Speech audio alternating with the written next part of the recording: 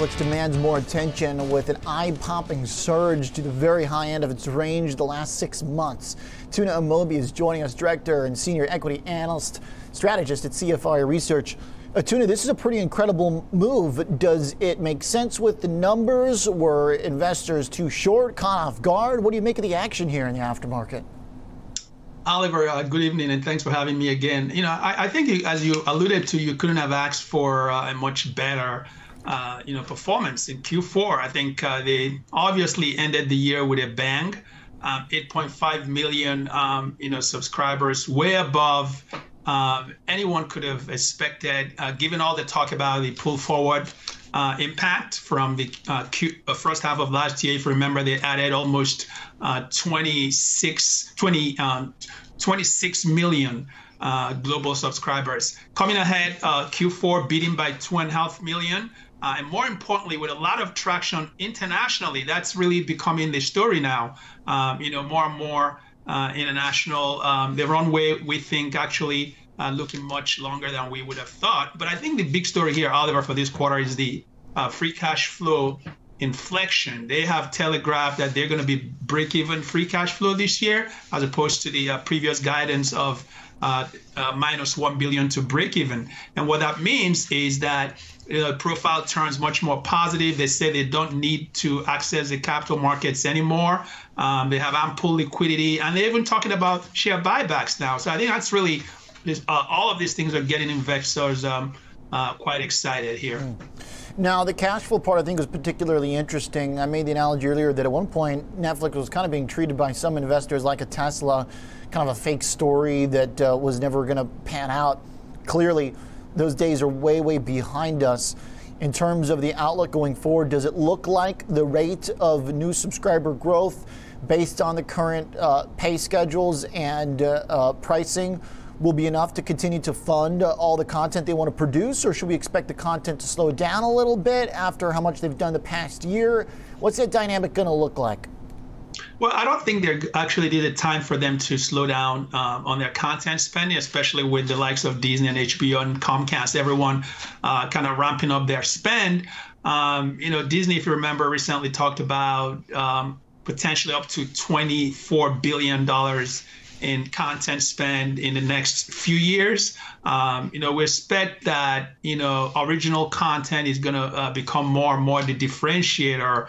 And I might add that Netflix has pretty good track record in that regard. If you look at some of the Nielsen data we've been getting in terms of viewership of the streaming shows, Netflix has been quite dominant. And they're going to lose The Office. They've already lost The Office this January. So I think the pressure is on them to make up that gap, given that The Office was by far the highest watched show on Netflix. So net, I think that the idea that they're going to be self-funding and self-sufficient in their cash flow and to be able to fund this content spend without going back to the capital markets, that really is quite significant. And we think that's something that should give some investors and some naysayers some comfort here. Tuna, in terms of that competitive threat, what are the metrics investors should be watching in terms of who is really leading and who's going to be taking the money flow and the stock flow? Because up until today, and we'll see what happens. I mean, if Netflix, we're now at $560, it looks like we're going to be making a run at the all-time highs. Assuming that happens, then maybe this narrative about Disney creeping in on their turf doesn't hold quite as well. But so far, the charts have told a pretty compelling story the last 6 months that investors would rather be elsewhere. Do you think this changes that? We've always thought that this, there's been some thesis that the COVID-19, stay-at-home tailwinds is somehow going to automatically disappear or dissipate. Now, we think that while there's no argument that they're going to lose some of that momentum this year, given the record net additions, we've always said that some of this is quite prominent. All of a sudden, consumers aren't going to just turn off the switch and change their habits overnight, given the experience that we've seen.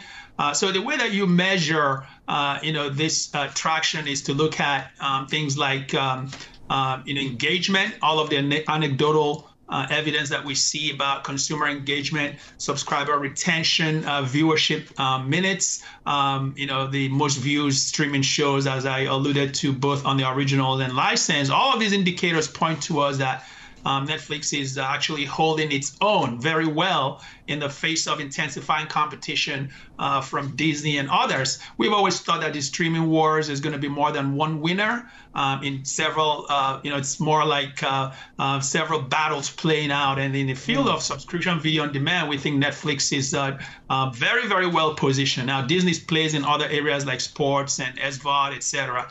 But this is what COVID-19 has done, Oliver, is to really expand the addressable market. And remember, some of these international markets like APAC and EMEA, where Netflix is getting all this huge growth, there's some of these markets that just right now in the high single digit to low double digit penetration of broadband market. So the runway in those markets is just huge. And I think to the extent that international is going to, going forward, count more and more of a subscriber growth by far exceeding the US. That's really the story that I think right now is somewhat underappreciated. Okay. Tuna, thanks for the rundown. Appreciate the heads up on what to look for next. I know you're going to jump on this call. We'll let you go. Tuna Moby, Director and Senior Equity Strategist at CFRA, with the bullish confidence in Netflix.